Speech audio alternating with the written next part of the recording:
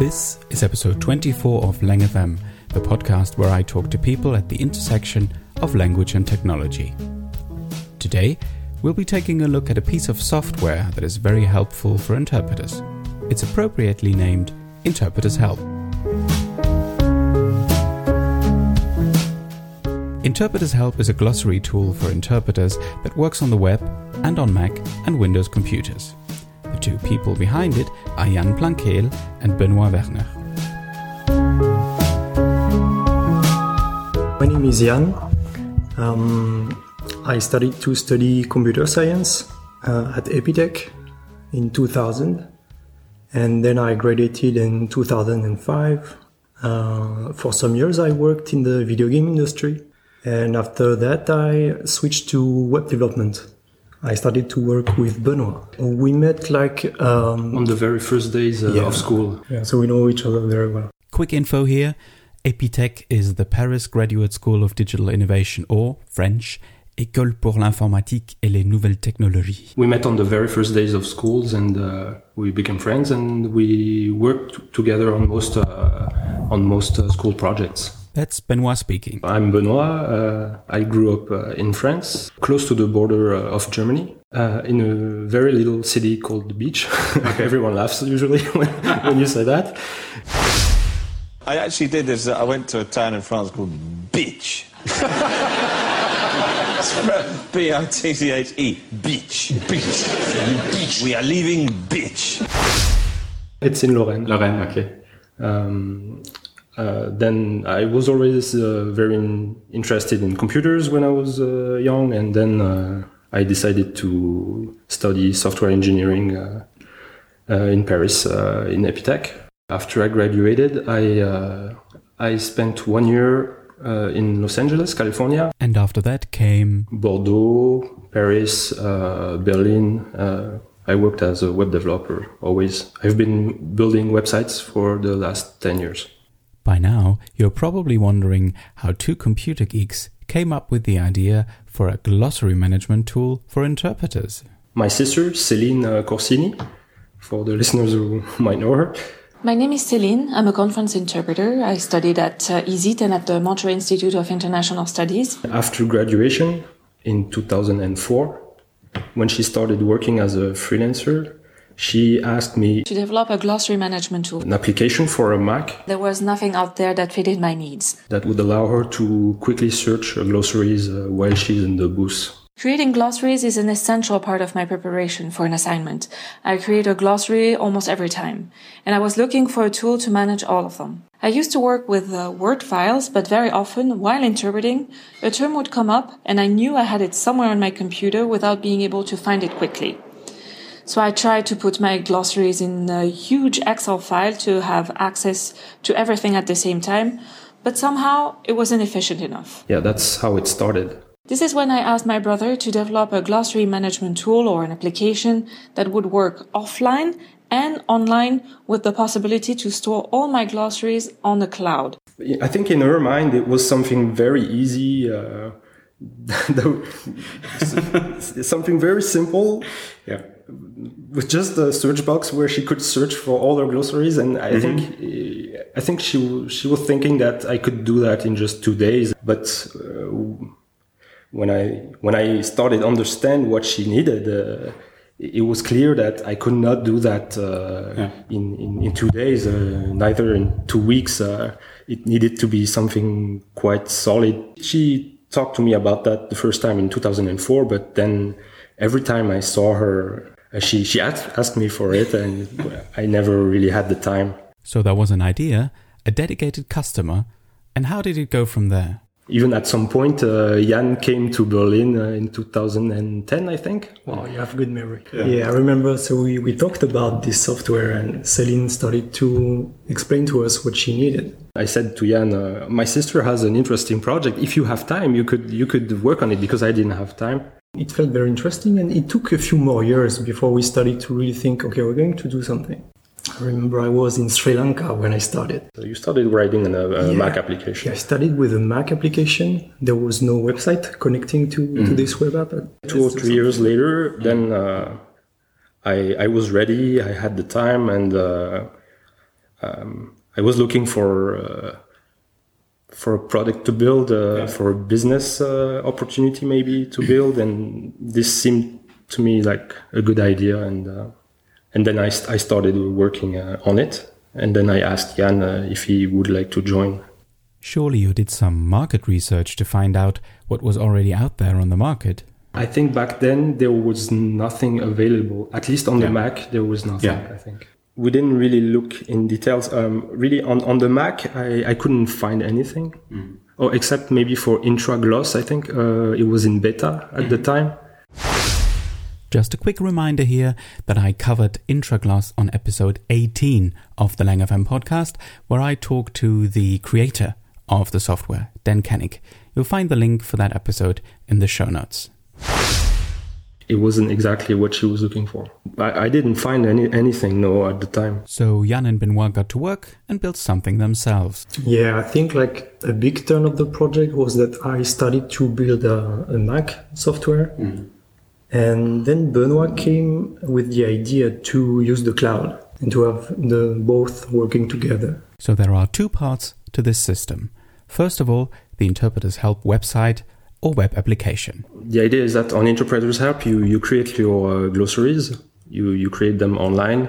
So from the web browser, it saves your glossaries on the cloud. And then there's the Interpreter's Help application that you can install on your Mac or Windows computer. When you search your glossaries without the need for an internet connection, you will use Boostmate. When you're done preparing for your conference, when you're done creating your glossaries on the web app, for example, the day before your conference, you just open the application Boostmate. Boostmate synchronizes everything on your computer, and the next day, when you're in the booth, you can quickly search your glossaries without the need for an internet connection.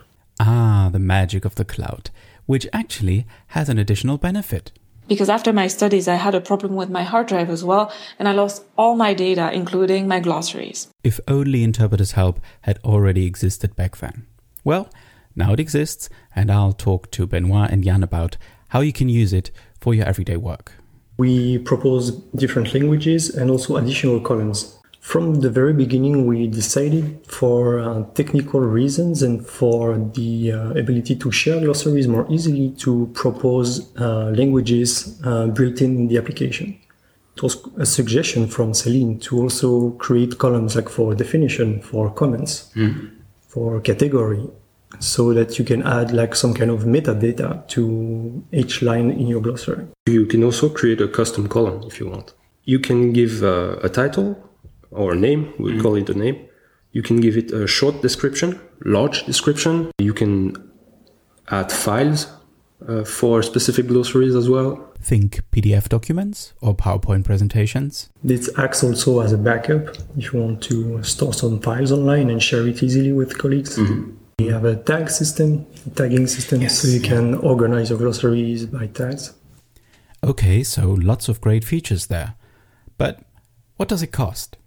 Interpreter's Help is paying application. It's a subscription-based application, and the idea is that you can create as many public glossaries as you want for free.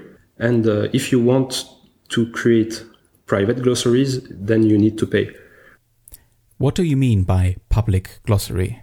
So public glossaries are glossaries that you share with everyone, with the whole world. You share them read-only. If you want to give, you can give editing rights to anyone you like, but you share those glossaries with the whole internet read-only.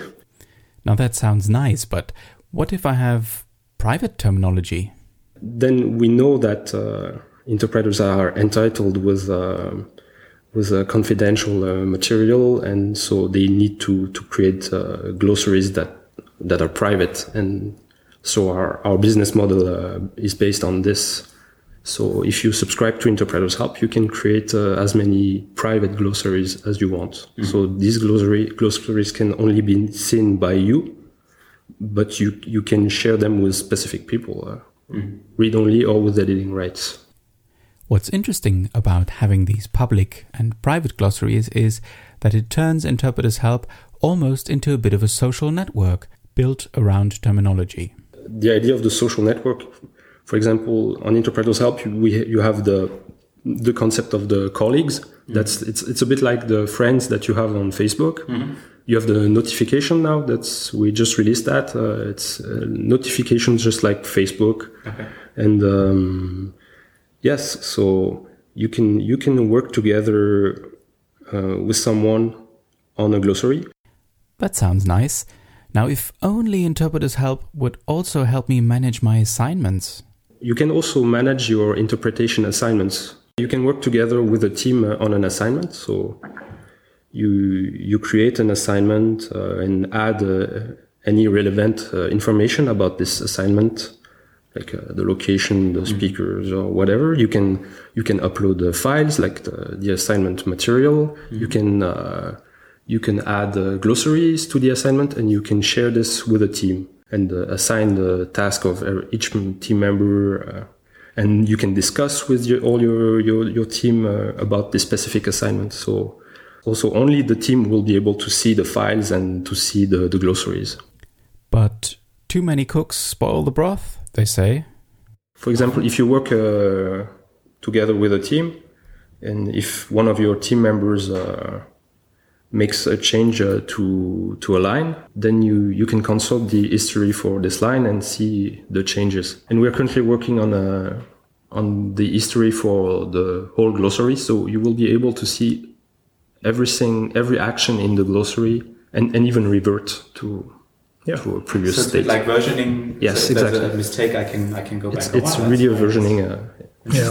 Yes. Yeah. Okay, great. So let's say you already have a bunch of electronic glossaries on your computer at home. How do you get them into Interpreter's Help?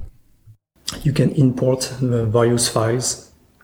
So we import currently Excel, Word, and OpenOffice files. So you can easily transfer your data into Interpreter's Help. Yeah, the way it works is that it's going to import all the columns it's seeing in your file. And then you will have an intermediate screen on which you can validate which column is which language. We have a small detection system, but it's very simple. Most of the time you have to make a few twitches. The software will keep a backup of the files you imported, and you keep an history of the lines you imported in your glossary, and you can also revert and import. So this is something very useful if you import many files and then you change your mind, you want to go back. If all that sounds a bit too fancy schmancy IT for you, well, there are easy ways to get your data onto paper or into a different format with Interpreter's Help. You can export your glossaries to PDF, to Excel, and we have a print view, so you can print your glossaries, yeah. Here is where it gets interesting for interpreting students and interpreting teachers, because Benoit and Jan have a very interesting offer for you. We are doing partnerships with schools, which are allowing to use the software for free, unlimited for teachers and students. So the way it works is that we are giving a code to a university for them to use the software for free. The students, they request a student account on the website, and once we accept it, they can use it for free for the duration of their studies, and when they're done studying, they can choose to continue using Interpreter's Help. Then we have a discount for them for the first year, and or they can use any other tool. When you don't have a subscription anymore on Interpreter's Help, like you can still see all your glossaries, and you can still export them to Excel. You just can't create a new private glossary or edit a line. They can just export their glossaries and import them in a different tool if they want after their studies. I hope they won't do that, but no, of course, but they can do that if they want. Okay, so it's free for students, but what's the price for other users? So if you want to be able to create private glossaries on Interpreter's Help, you need to subscribe. The price of the subscription is €19.99 per month. You can cancel it whenever you want. Then once you have a subscription, you can create private glossaries. Without a subscription, you can still make a good use of the website. You can create public glossaries. You can still manage your assignment, clients. Also, what the subscription gives you is the ability to upload up to 2 gigabytes of data. And there are some what we call the pro features.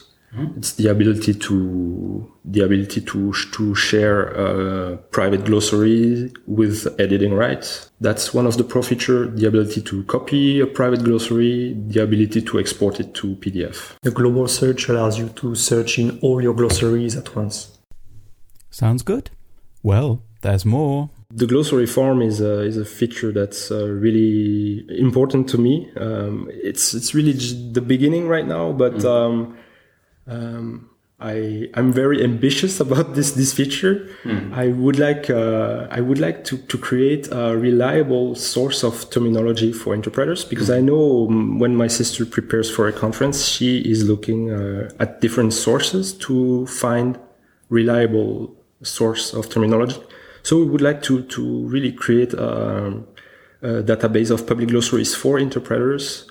We would love that the website who already share glossaries for interpreters, they would create them on Interpreters Help, organizations, even companies. We would like that school teachers and students, they embrace this and create their glossaries and then rate the glossaries and collaborate on the glossaries. We're building tools for collaborating on a glossary, and we hope to create this database, and also it's possible for other websites to embed a glossary from Interpreters Help in their website, with just one line of code, just like you would embed a YouTube video on a website. You can do that as well. So we're really ambitious about it. We don't know how we're gonna do this, but how we're gonna succeed. And we're also gonna release the ability to search directly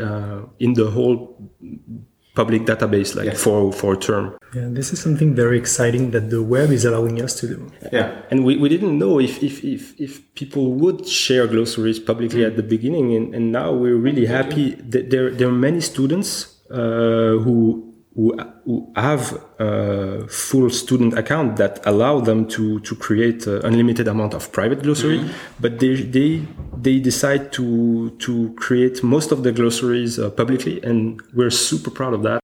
And finally, I wonder what's next for Interpreters Help. We have a new feature that's called Issues, so you can now discuss. You can have discussion on your glossary, and you will be able to have a discussion on a specific line.